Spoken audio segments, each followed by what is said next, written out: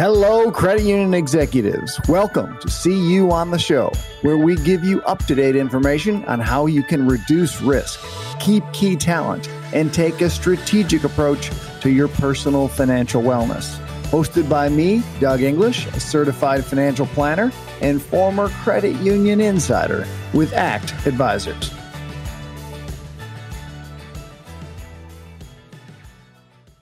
My guest today is Phil Westhoff. Phil leads Stearns Financial's Qualified Plan Advisory Group, where he helps credit unions create custom qualified retirement plans to help attract and retain the best talent while protecting the fiduciaries in a cost-effective manner. In this episode, we talk about strategies to help your employees save for retirement, what to consider when choosing the target date fund suite for your plan, and why, as an executive, you should rethink your 401k strategy if you're mostly investing in target date funds. Hey, Phil, tell me a bit about how you got into working with credit unions and what really stood out about credit unions to you. Well, so when I was looking for a new opportunity, I met with Eric Stearns, who runs Stearns Financial, and he discussed some of the challenges that credit unions have. And when I did my own research, I found that credit unions have, for their 401k plans, the fifth highest participation rate out of 48 industries, but they are the 41st in average account balance and 43rd in deferral percentage. That seems like a huge gap. It seems like there's a real need for credit unions to be potentially educated more, both on the plan sponsor level and on the participant level. So I want to make sure I understand what that means. What the fifth highest in participation. So what does that mean? They're doing a good job with getting people into the plan. Exactly. Yep. So they're doing a great job, whether it's with automatic enrollment or just letting them know about the plan. Plus, they're in the financial services industry, so they probably understand it's important to get involved with the company 401k plan. All right. And then the next metric was about 40%. That's their average participation level as far as how much they're putting in. Is that what it was? Yeah, exactly. How much? What's the deferral percentage? So for credit union employees, on average, it's 5.9%. On overall industry, it's 7.1%. And the average account balance across all industries is a little bit over 100,000 now. And for credit union employees, it's close to 60,000. There's a big gap there. So they're doing a great job getting into the plan, but there's something that's not allowing them to save enough for what they need in retirement. Yeah, I mean, generally, I know when we run financial analysis for folks, you know, that old rule of thumb, right? You need the 60 to 70% of your pre-retirement earnings you need to have in retirement to be able to have a reasonable lifestyle. And 5 to 6% contribution rate to the 401k is probably not going to get you there. Probably not. Yeah. So the rule of thumb in a 401k plan was trying to get to that 10 to 15% range between what the employees putting in and what the employers putting in. So there's some room for improvement for sure. Do you have an inkling as to what might be the cause of that gap? Yeah. So my impression is lacking a little bit in the plan design features. Plan design typically is the number one thing that's going to push people to save more. That means they might be doing automatic enrollment, but are they setting their automatic enrollment at 3%, or where the rest of the industry is kind of moved to maybe 6, 7% with automatic increase programs set in place? The other thing I've noticed is 80% of credit union plan sponsors, they've been with the same record keeper for over 7 years, which is far and away the highest in the industry. And I don't think it's smart to continue to jump from record keeper to record keeper. But if you stay with the same record keeper for a long time, maybe the costs are a little bit higher and maybe they're not getting the attention that they probably need. Yeah, it's frustrating that you have to change to get attention. That's not how it should work. Right. I totally agree. But it's almost like working with the cable company or your phone provider. Sometimes you have to make that switch to get the intro rate or whatever it might be. But there has to be some kind of movement to create those lower costs. Interesting. So you said that the idea might be to raise the automatic enrollment percentage and also maybe raise the automatic increase percentage. Yeah. So if you look back 10, 15 years ago, automatic enrollment was kind of a new thing. So, and there were plan sponsors are kind of hesitant to automatically put their participants in the plan. So they'll do it at 3%. It's something that's not going to be a huge impact. And that's stuck around for a long time. But in the past 5, 6 years, we've gotten a little bit smarter about it. And most participants aren't balking at 6, 7, 8% for automatic enrollment. Once you get above that, they might opt out. But put them in at 6 or 7% is totally doable. I don't think many people will opt out. And then you put an auto increase program at it, maybe 1% every year on your birthday or some specific time, and that'll get you to that 10 to 15% goal. So, yeah, I think that would be in their interest. Whether or not they like it is another matter. Right. That would be in their interest. So let's shift gears a little bit and talk about the presence of target date funds in 401ks. Talk to me a bit about the utilization of them and that subject. Yeah, so I guess the new studies or new white papers out there are showing that almost 80% of plan participants have all or some of their money in a target date fund. So it's really important from the plan sponsor's perspective to get what suite they have available to the participants right. And I have found over the years when I consult and work with credit union executives and plan sponsors that the target date suite that they have available oftentimes is the same as the record keeper. So if they're with Principal, it's the Principal target date suite.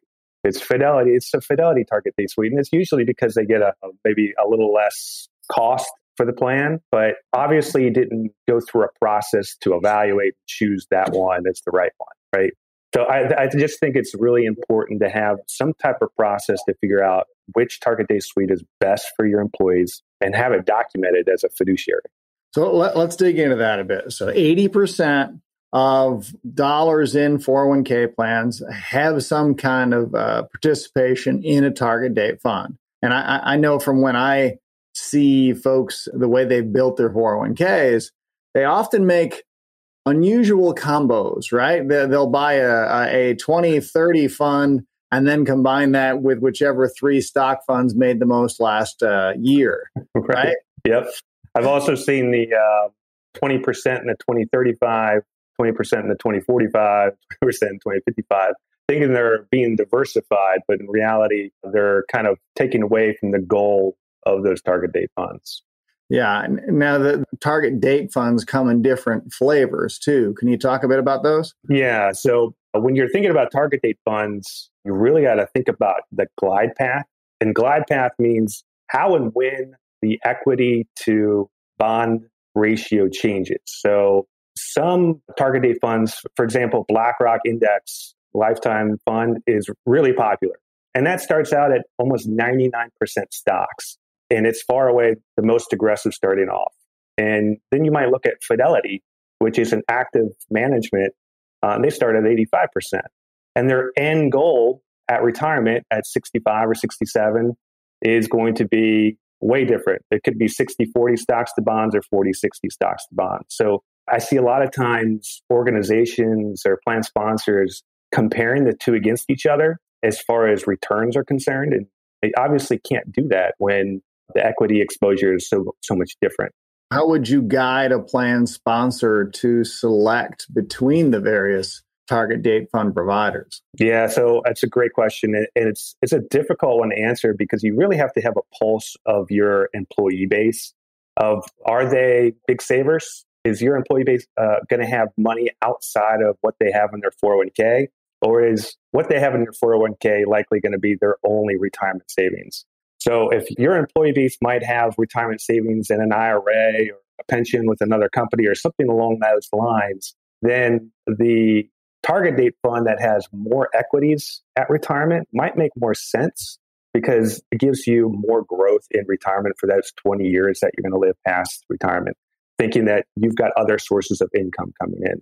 If you're on the flip side of it, your employee base is probably, this is all they have saved, then they might need liquidity at retirement. So something that's more conservative makes more sense. Yeah, and it sounds like a real education challenge, whichever one of those you do choose as an organization. Then educating your employees about how they work, because they all look the same on the cover, right? It's all a 2025 fund or a 2035 fund. Right. Well, and that's the tricky part is education is really important for the employees and the plan sponsor, because they're obviously going to look at the all the different target date funds out there and be like, well, this one's performing better. This one's cheaper. Why don't we go with this one? Well, they're not thinking about the risk adjusted returns. They're not thinking about the longevity of the target date suite. So it's educating everybody about target date funds and how they differ from a normal mutual fund. In looking at sometimes under the cover of the target date funds, I think it's interesting. One of the major providers in the 401k industry for credit unions, I've had the opportunity to look at their standard lineup, and they have a variety of funds that are okay, tend to be their brand. Right. But then if you look in the target date fund, there are a whole bunch of non-proprietary funds from other providers, and actually much better funds. Right.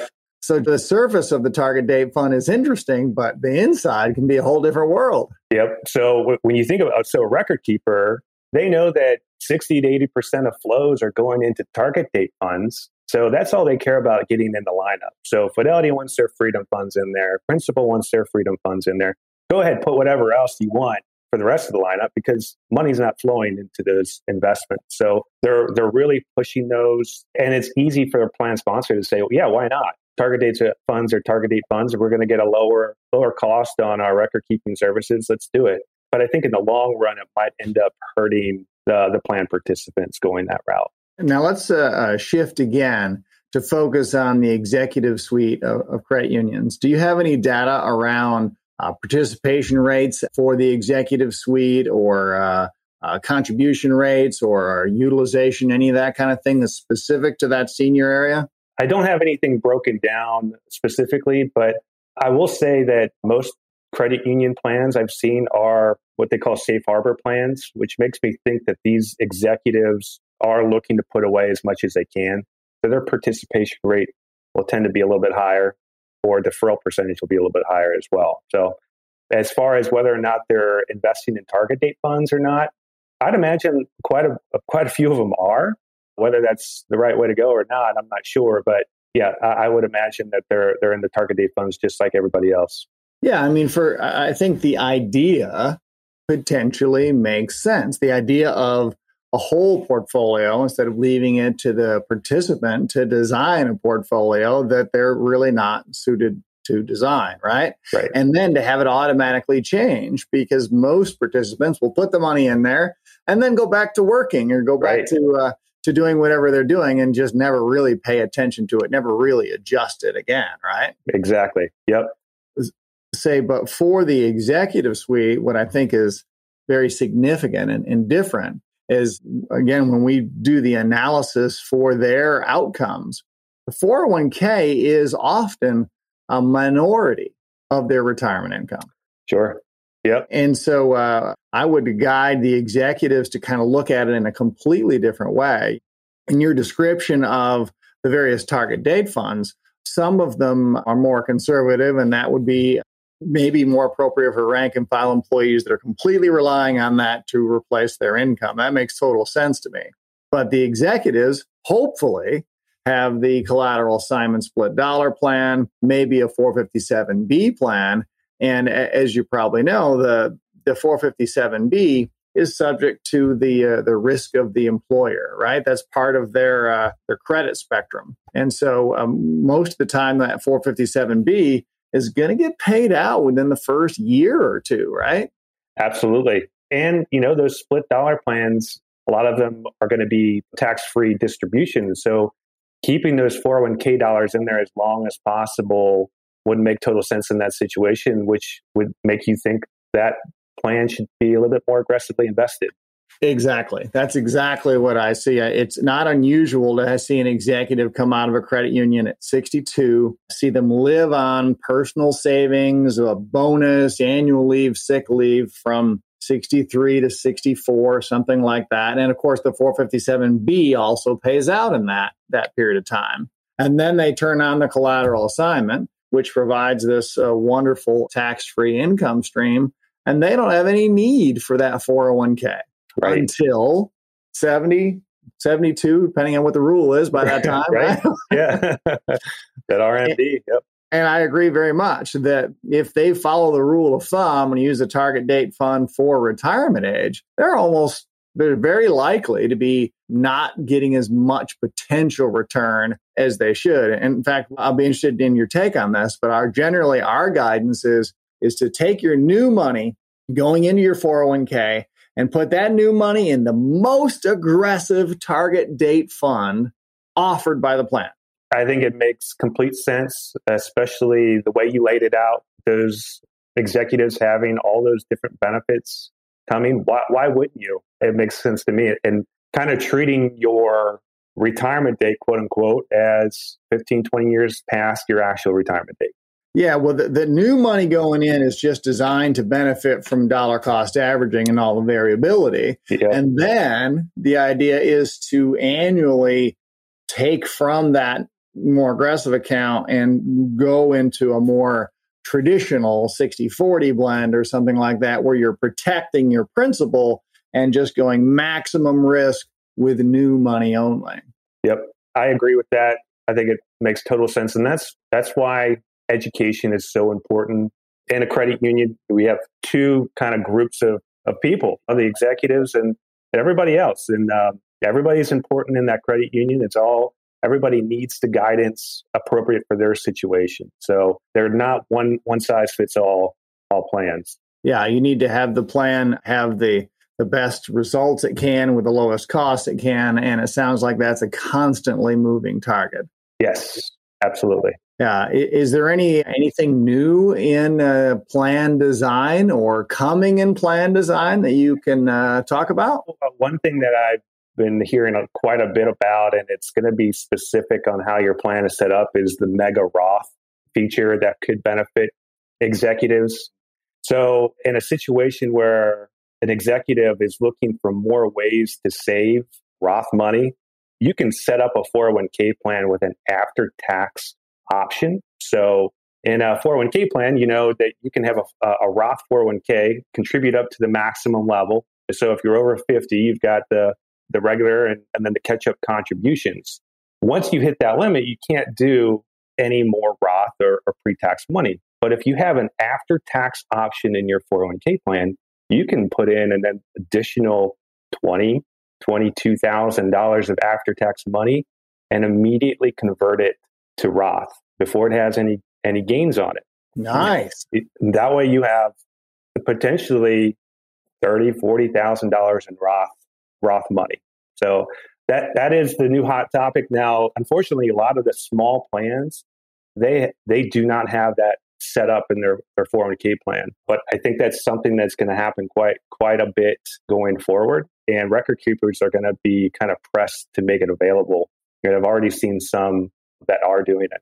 I want to feed that back to make sure I got it right. Yeah. So you're in the executive suite, you're contributing the maximum to the traditional 401k, let's say, because that's what most folks do. And then you contribute another $22,000 in an after-tax account that goes into the 401k, same investments in the 401k, but not taken out of your paycheck pre-tax. Is that all right? Correct. So it's all coming out of your paycheck, but after tax, yes.